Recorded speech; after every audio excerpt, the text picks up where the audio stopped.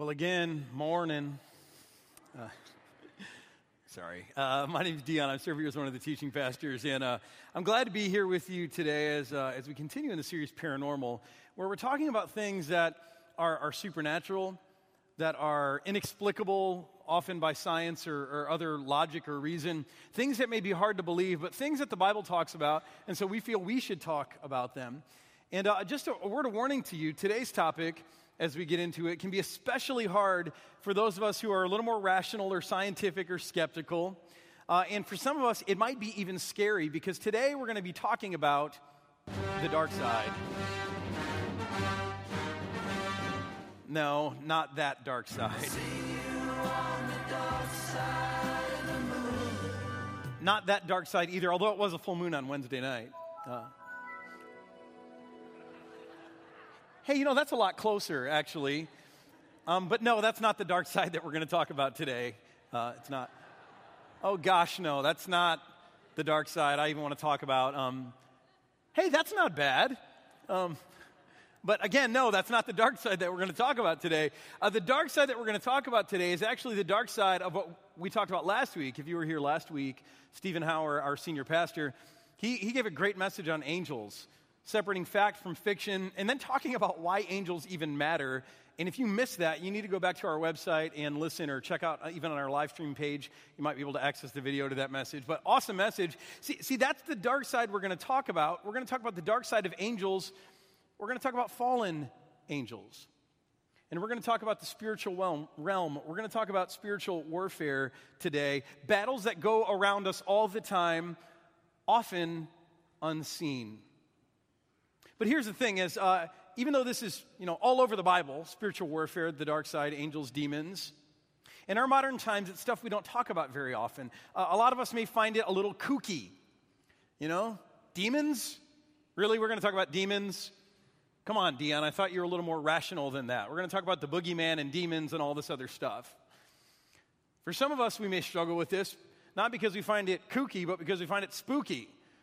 You saw The Exorcist back in the 70s, and it freaked you out, and you don't want to go back there. Or Rosemary's Baby, or Amityville, or any of those other weird shows where you're like, I don't want to talk about this stuff in church. That's not at all what I came here for. Well, like it or not, we're going to talk about this because it's very important. And if you find it a little hard to believe, I get it. If you find it a little scary, I get it. Back in 8th grade, when I first learned about this stuff as I was working through confirmation, I thought, this is weird. And then that same year, I believe my family encountered a significant amount of spiritual warfare. As it was all around the time that my dad was making a sudden conversion to faith in Christ after living as an atheist for decades. I think there was a lot of spiritual warfare around that. So I get it that this is scary, and yet it's so important for us to talk about here today. Because for us as a culture, as we've gotten, more and more skeptical, even though most of the world believes in spiritual things and believes in the dark side, for us, we've kind of made this substitution where we no longer talk about demons, where we've replaced that word with things like bad luck or coincidence or even disease.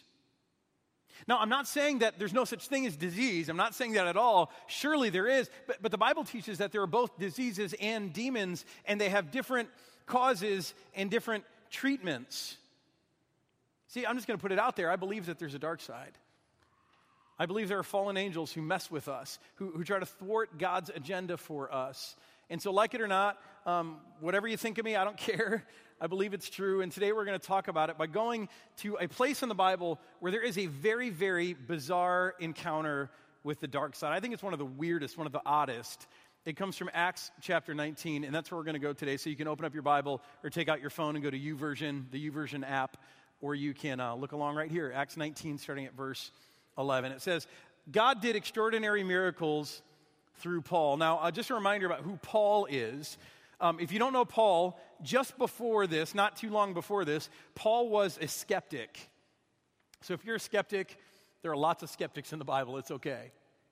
Paul was a skeptic. He actually was so skeptical about Jesus and all of the stuff that surrounded Jesus that he was the chief adversary of the Christian movement for a large part of his life. And then supernaturally, Jesus appeared to him one day, blinded him. It so shook Paul that later on, after his sight was restored, he studied the scriptures, and he realized that hundreds of years of Hebrew scriptures accurately predicted Jesus, his birth, his life, his death, and his resurrection. And so Paul went from being a skeptic to being the lead advocate of the Christian movement, went around the world preaching that Christ was truly the Son of God, that Jesus was the Christ, just as the Hebrew Scripture said. So that's the Paul we're talking about here. And apparently God is doing extraordinary miracles through him. Watch this. So that even handkerchiefs and aprons that had touched him were taken to the sick, and get this, their illnesses were cured, and the evil spirits left them. So you following this? People are taking Paul's sweaty work clothes, because he's a tent maker. They take his sweaty work clothes, and they're taking these things, and they're taking them back to sick people. And just by the presence of Paul's sweat, I guess, on these articles, people are being healed. And spirits are being cast out. Now again, if you struggle with the paranormal, you'll struggle with this. And I don't blame you, because it sounds crazy. In fact, there are still some preachers today who, if you watch them on TV, they'll sell you a prayer cloth that's supposed to make you well. I think that stuff's a scam. And you could say, hey, maybe the stuff with Paul is a scam. And I guess you could be right, but for me, I don't believe it's so. See, the thing about Paul is that there had to be something that gave this guy such quick credibility in the eyes of so many. He was once a skeptic, and maybe his conversion had something to do with it. But Paul went from being a nobody to being the chief leader of the Christian movement, preaching to crowds, having people in the thousands converting to the Christian faith. It had to be more than just his conversion story that impressed people. There had to be miracles. I don't know how else you explain his credibility in any other way. So God's doing amazing things through Paul, but it takes an odd turn here. Watch this. Some Jews who went around driving out evil spirits. So these are not Christ followers. These are still people who adhere to the Jewish faith, not to Jesus as the Messiah. So they went around driving out evil spirits. They tried to invoke the name of the Lord Jesus over those who were demon-possessed. They would say, in the name of the Jesus whom Paul preaches, I command you to come out. So these guys are clearly not Christ followers. They don't know him. They're saying, in the name of this guy Jesus, the guy that Paul keeps talking about, we command you out. So basically what's happening here is because Paul is such a big deal, these opportunists and these entrepreneurs, they come along and they start going around throwing out demons in the name of the Jesus whom Paul preaches, and they're doing it for profit. But because they don't know Jesus in a personal way, they get it all wrong. See, they just kind of think that the name of Jesus is like magic words, some sort of incantation. And they're wrong, of course, and yet so often, even in our prayer lives, we might do the same. We throw around the name of Jesus as if it's some magic spell, but it's not. It's not a magic spell any more than when in the middle of the night my kids have a bad dream and they wake up and they yell, "Daddy."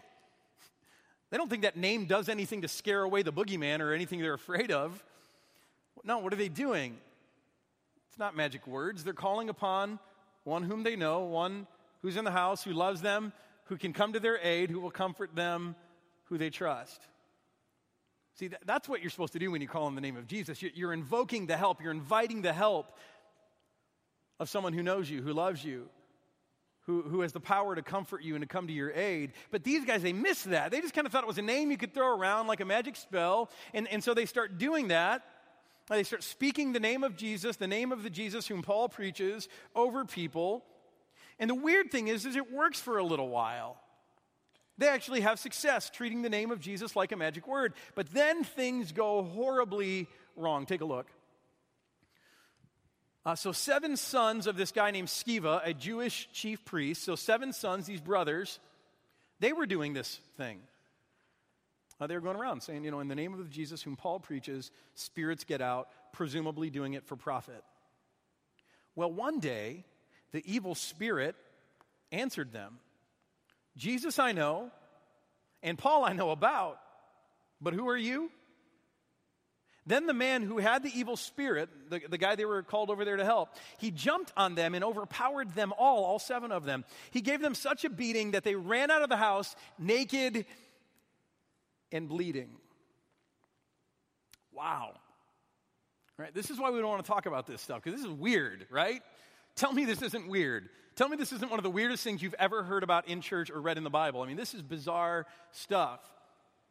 And before you get too weirded out by it, I want to talk to you about an important distinction. As we talk about the dark side today, it's a pretty wide spectrum, but today I want to talk to you specifically about the distinction between demonic possession and spiritual warfare. So demonic possession, spiritual warfare. Demonic possession is when a spirit, an evil spirit, a demon actually inhabits a person. Like this guy here in Acts 19 that the 7 sons of Sceva came to help out. Spiritual warfare, on the other hand, is more like assaults or attacks that come against us, still by demons, but they don't actually inhabit us. They don't take over. They just kind of bother us. Spiritual warfare is very common. I believe it happens far more than most of us acknowledge, admit, or realize, and yet demonic possession is much more rare. And yet, even though it's rare, I believe it still happens. There have been times where someone will come in just off the street and ask for help, and you'll sit down with the person and you think, there is something not right about all of this. Kind of makes the hair on your neck stand up, and it's more than just that they're a little weird. There seems like there's something dark. When I went to Cambodia about a year ago, some of you may remember this, I went with Mike May, and on another trip I went with Lori May, so I've been with the Mays to Cambodia a couple times. But on the most recent trip, we were in this very remote village way in the northeast of the country, up near the border of Vietnam and Laos. I mean, this was a place where we had to take a van 10 hours north of the capital to stay in this medium-sized city. Then every morning we'd take a van for about an hour and a half to a river. We'd get all of our stuff, all of our gear, all of our equipment. We'd put it on this motorized raft that was not a very seaworthy vessel, not something you'd want to travel on.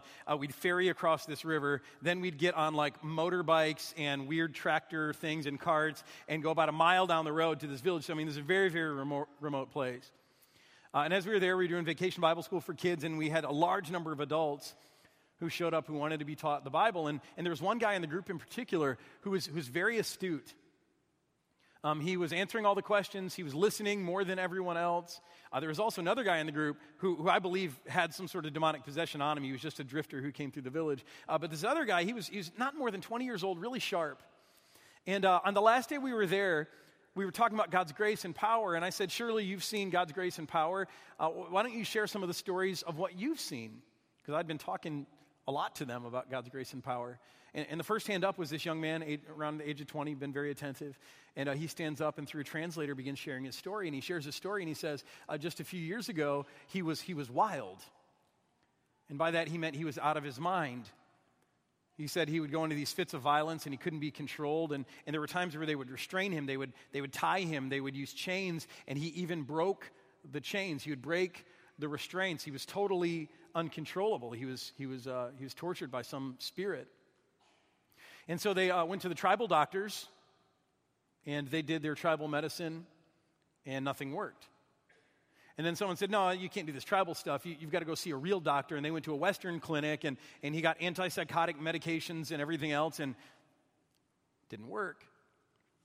Finally, some Christians, a small group of Christians in this very remote village, came over and said, we know what's wrong, and we want to pray for you. And they prayed over him for hours in one day. But by the end of that prayer session, he had been freed.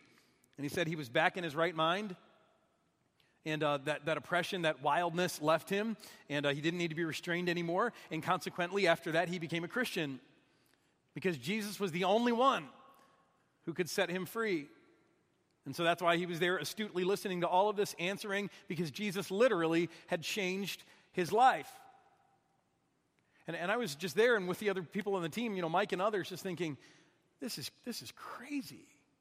And yet everyone there had seen it, and they're nodding along in affirmation of going, we don't know what happened, but this guy's different. See, I think this stuff still happens. I believe it does. And yet in this country, we're going to see a lot less of it for a few reasons. We'll see more of the spiritual warfare, less of the demonic possession. For starters, because a large number of us, probably larger than most places in the world, have been baptized. And that's important for a reason I'll explain later. But also, here in this country, unlike on the mission field, out on the mission field, they're open to supernatural things. And they're open to other gods. For them, the only question is, which God is the most powerful? See, for us, it's different. That's not our question. If we were going to reject faith in Christ here, most of us aren't going to start believing in some other God or something else. If we reject Christ, we're going to believe in nothing at all. We'll become agnostic or even atheist. So think about it. Here in our country, the last thing that the dark side wants to do is show itself.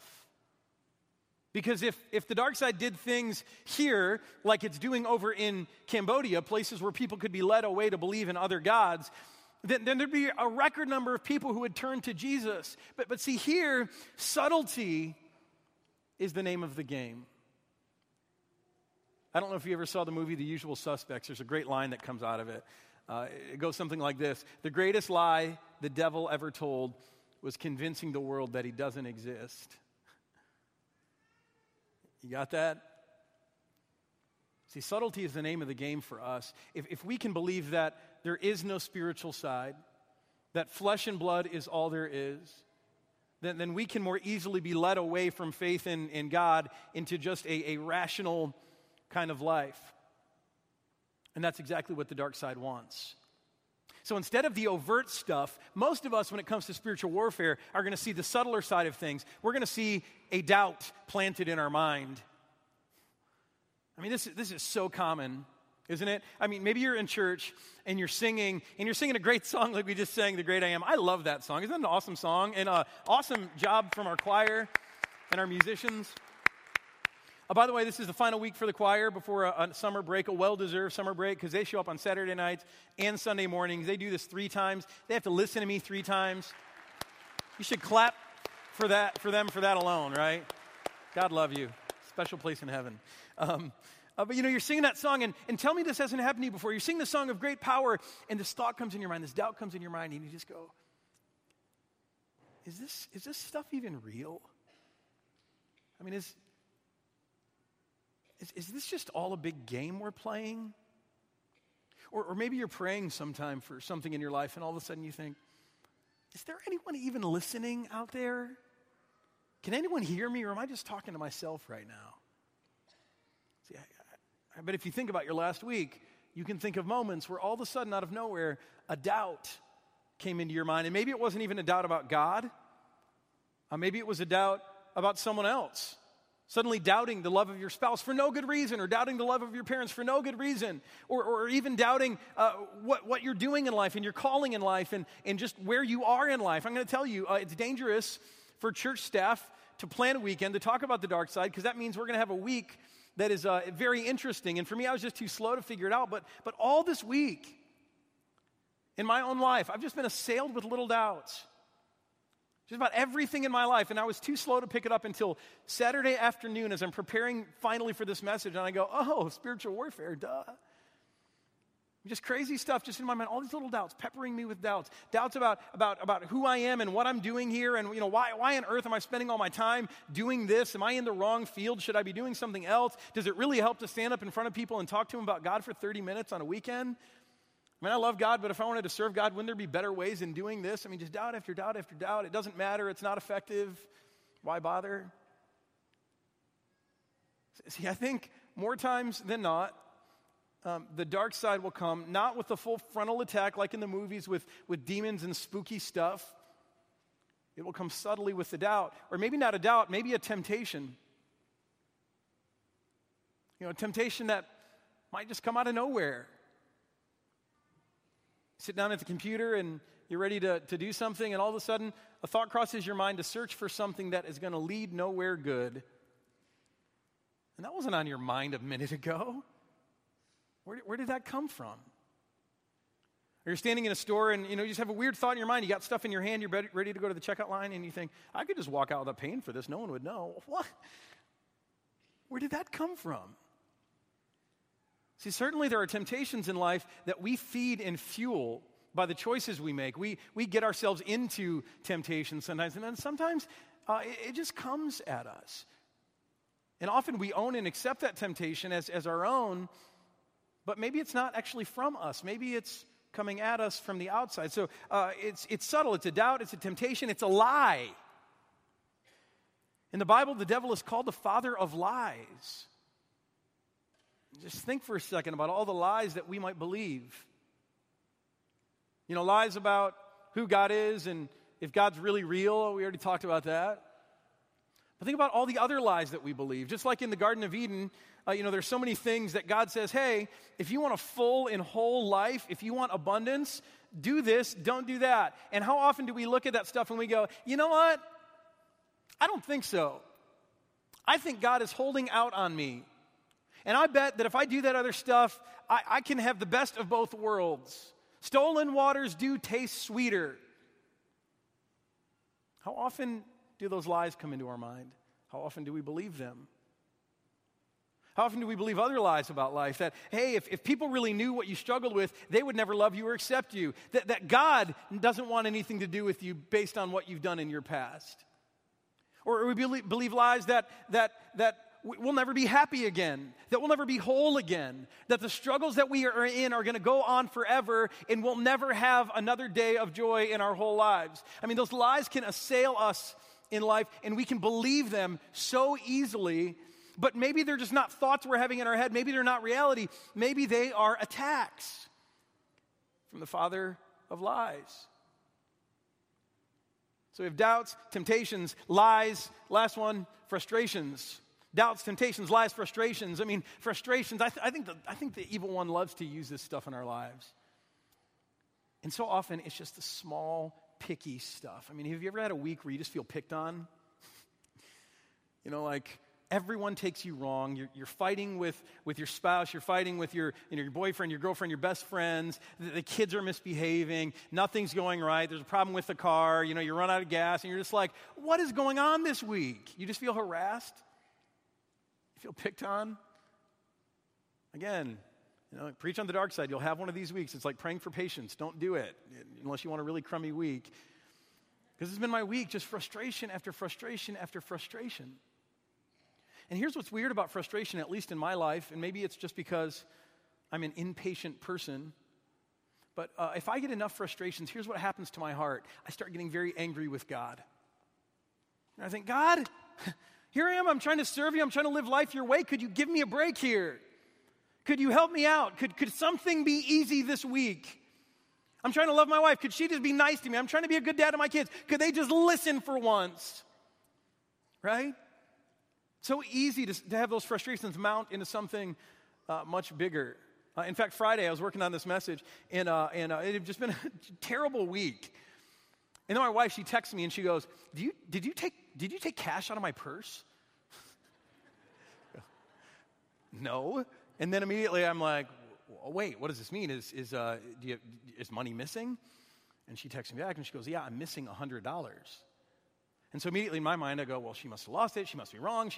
I was going home for lunch anyway, and so I go home and I retrace all of her steps, and we look through everything, and she's like, I don't understand. I just got this money out, but I think it was the bank's fault. I think they didn't give me enough money. And I'm thinking, yeah, right. And I'm thinking in my head further, yeah, just, call the bank and tell them that they owe you $100, and I'm sure they'll just, say, come over and pick it up, right? And so I look in her car, we look in her purse, we talk through everything. She only went a couple places. I'm like, well, maybe it's at Costco, I don't know. But meanwhile, all this is mounting because we're working really hard to honor God with our money. And I'm just thinking, you know what? This stinks. God, here we are trying to honor you with our money, and now there's $100 missing, and this isn't right. And so we turn the house upside down, and we retrace all the steps. And I say, just call the bank and just see. And she's going, all right. And so 20 minutes later, after looking some more, she calls the bank, and she says, I think you shorted me $100 yesterday when I came in. And they said, oh, good. We've been trying to figure out where that $100 came from. And I'm like, what? They say, come by, we'll give you your $100. I'm thinking, this can't be real. So she goes to the bank, and they give her $100. I think she had to sign something, and they give her $100, and it's all done. But here's the thing. Even though God returned that money to us, and praise God for that, I just think the whole day long I was just sitting wrong with all that. Even though it was resolved and I was thankful, there's still just something about me that it just agitated me further. See, I think if you're looking for the devil to come like he comes in the movies, you're going to miss the craft and the subtlety, the way the dark side really operates through doubts, temptations, lies, and frustrations. All to get us so off kilter, to get us so frustrated, to get us so filled with despair that we eventually walk away from God. Because here's the thing, the dark side can't take you away from God. See, the dark side is no match for Jesus. Even though there's true power there, and I just got to say a word of caution, especially to some of our young people, because I remember feeling this way at some point in my life. Suddenly, at some point in your life, this kind of occult stuff or astrology or just even horoscopes start to get into this. You start to get enamored by some weird stuff and power and the magical and I just want to caution you that there is power in the dark side. And just like we saw in Acts 19, you may be opening the door to something that you don't have enough power to overcome. You may get yourself into something that's too powerful for you. So don't play around with that stuff. But here's why you shouldn't be afraid of it if you're feeling a little nervous about all this right now. The dark side is no match for Jesus. You're no match for the dark side, but the dark side is no match for Jesus. See, the Bible teaches that at the name of Jesus, every knee will bow in heaven and on earth and under the earth. The Bible teaches that Jesus has authority over all things in creation, things that are visible and invisible. The Bible teaches that even demons believe that Jesus is the Son of God, and they shudder, they tremble at the mention of his name. See, the dark side is no match for Jesus. And yet, if the dark side can get in there and subtly fill you with doubt, temptations, lies, and frustrations, it just might be that you end up in a place where you walk away from Jesus. Jesus will never quit on you, but you may quit on him if the dark side can bother you enough. You see? If you're looking always for this Acts 19 stuff, you are going to miss it. And yet we should still be aware of this Acts 19 stuff, because here we had these guys, and they thought they could use Jesus' name like a magic spell. And they discovered along the way that they should not mess with things that are too powerful for them. Watch how this thing starts to resolve now. So when this event, these 7 guys being overpowered by an evil spirit, when this event became known to the Jews and Greeks living in Ephesus, they were all seized with fear, and the name of the Lord Jesus was held in high honor. See, I love this because this evil spirit attacked these guys to try to get them off base, to try to fill them with fear and dread, to try to show off its power. But in the end, what happened? People don't fear the demons; they fear the name of Jesus. See, again, Jesus has power even over the dark side. The dark side tries to do its bidding, and Jesus turns that around. So now people in the city are going, the name of Jesus is powerful. You shouldn't misuse that. There is power in this name. Watch how it concludes. Many of those who believed now came and openly confessed what they had done. A better translation of this would be their practices, their doings. So there's an implication here that even believers living in Ephesus, because Ephesus was a city filled with magic and spells. I mean, it was like the New Orleans, voodoo capital of the empire. So many of these believers, they came and they openly confessed that secretly they had been practicing some of these dark arts. And a number who had practiced sorcery brought their scrolls together and burned them publicly in the middle of the city. When they calculated the value of the scrolls, the total came to 50,000 drachmas. Can someone toss me a drachma real quick? No, probably not. Drachma in this day is about the equivalent of a day's wage. So in a place like Cambodia, most of the developing world, a good wage is $1 a day. So that'd be $50,000, which would be huge in the developing world. For us, based on minimum wage, this would be almost $4 million. This is a huge sum of money. But why are people burning these scrolls? Simply because they're afraid of them? Maybe. But I think they've discovered something else. They've discovered that there is a greater power at work than anything they've ever found in any of those scrolls. They're now obsolete. They're worthless because they now know where true power comes from. In this way, it says, the word of the Lord spread widely and grew in power. I just love this. I do. Because in the end, what we see is we see that Jesus has power over everything. Some major lessons here. The first is this: there is a dark side. I know some of you struggle to believe it. And some of you are afraid that if you believe it, that it's going to open up a door to something and something that you don't like. But I want to tell you today, there is a dark side. It exists. It's real. And you need to acknowledge it. By acknowledging it, in fact, that's how you take away some of its power. If you leave it hidden, undetected, if you let it operate in subtlety in your life, it has more power than if you call it out and just acknowledge it. This week, I'm convinced if I would have figured this out earlier, that, oh my gosh, I'm talking about spiritual warfare, and maybe I'm just under attack because the devil's trying to get to me. If I would have acknowledged that earlier, I fully believe I would have had a different kind of week. But instead, I just kind of let it work on me subtly, get into my head, get into my heart, get into my brain, and just, there is a dark side. And if you can bring yourself to acknowledge that, you already take some of the power away from the dark side. The second thing is this: Jesus has power over everything, even the dark side.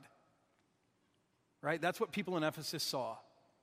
They said, Jesus is not competing with these other gods and spirits. He's got power over all of them, so they got rid of all that other stuff. If you're sitting here today and you feel timid, you feel fearful about the dark side, there's no reason to. See, if you belong to Jesus, you are his possession. Do you get that? If Jesus has claimed you, if you've been baptized in him, you belong to him. You're his possession. You can't be possessed by anything when you're his possession. You understand that? Now, certainly you can walk away, you can reject him, you can open yourself up to some dark stuff, you can do that. But when you belong to Jesus, when you've been baptized into his name, he's marked you, he has claimed you, you are his, and so you've got power over the dark side. There's nothing to fear. If you haven't been baptized, I want to talk to you about that. Because it'll change your life. It just won't ward off evil spirits, but it will absolutely change your life. The third thing that we can learn from this is that there are no neutral parties.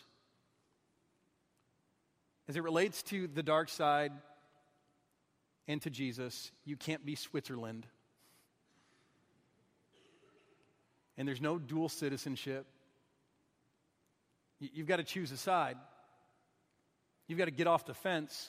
Again, that's what people in Ephesus saw. It wasn't Jesus and scrolls. It was either Jesus or the dark side. They had to choose. Now, I think for us, we are on the fence in a different way, maybe not with the occult stuff, but for us in life, we think, all right, I can have Jesus and power, Jesus and pleasure, Jesus and success, Jesus and my reputation, Jesus and the life that I want to live.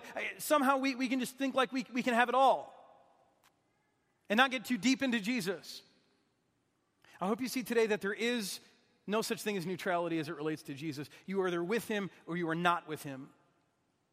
You can't live in both worlds. Now, that's not saying that you won't struggle with sin, that you'll somehow be perfect and holy, and that's not what I'm talking about. I'm the chief of sinners, and I will struggle with sin until Jesus takes me home, even though I hate it. What I mean is, in your life, you eventually have to declare where your allegiance lies, and it's not Jesus and anything. It's Jesus or. Now, here's what I know. Some of you, you've been kind of stalking around, watching Jesus from a distance, and that's okay. He doesn't mind. And some of you, you've been very present. You come here all the time, and you do the church thing, and yet in your heart, you have never set Jesus apart as Lord. Today, I just hope you're encouraged to see that there is no neutral parties, and there is really only one side that makes sense to align yourself with, and that is fully in Jesus' camp. And so right now, I just want to pray over all of us that by God's power, by God's Spirit, we might be able to set Jesus apart as our Lord and to live for him alone. So pray with me right now. Father, I ask that you'd pour out your Spirit on us here in this room, and that all of us would set apart Jesus as Lord. Not Jesus but Jesus only. That he would be our first priority, that he would be our best, that he would be the most important thing in our lives. Father, and that's because Jesus has shown to us that we are the most important thing for him. He gave his life for us. And so, Father, I pray today that there would not be a fence sitter in this room, but that by your Spirit, you would call us to full faith and devotion in Jesus. Knowing that we're still going to struggle, know that we're still going to sin, that we're still going to fall victim to doubts and temptations and lies and frustrations, but put us squarely in Jesus' camp. Father, today I pray that you'd pour out your Spirit on us in such a way that our hearts are filled with faith. Even though we may still be skeptical or doubt, help us in our unbelief and give us a supernatural faith in Jesus. And Father, I pray that then you would show us the power of Jesus and Jesus only in our lives. The power to set us free from failure, from sin, from struggle, the power to set us free from guilt and shame, the power to set us free from empty ways of living that don't bring real joy.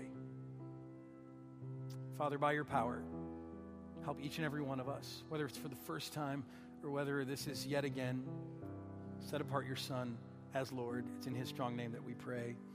Amen.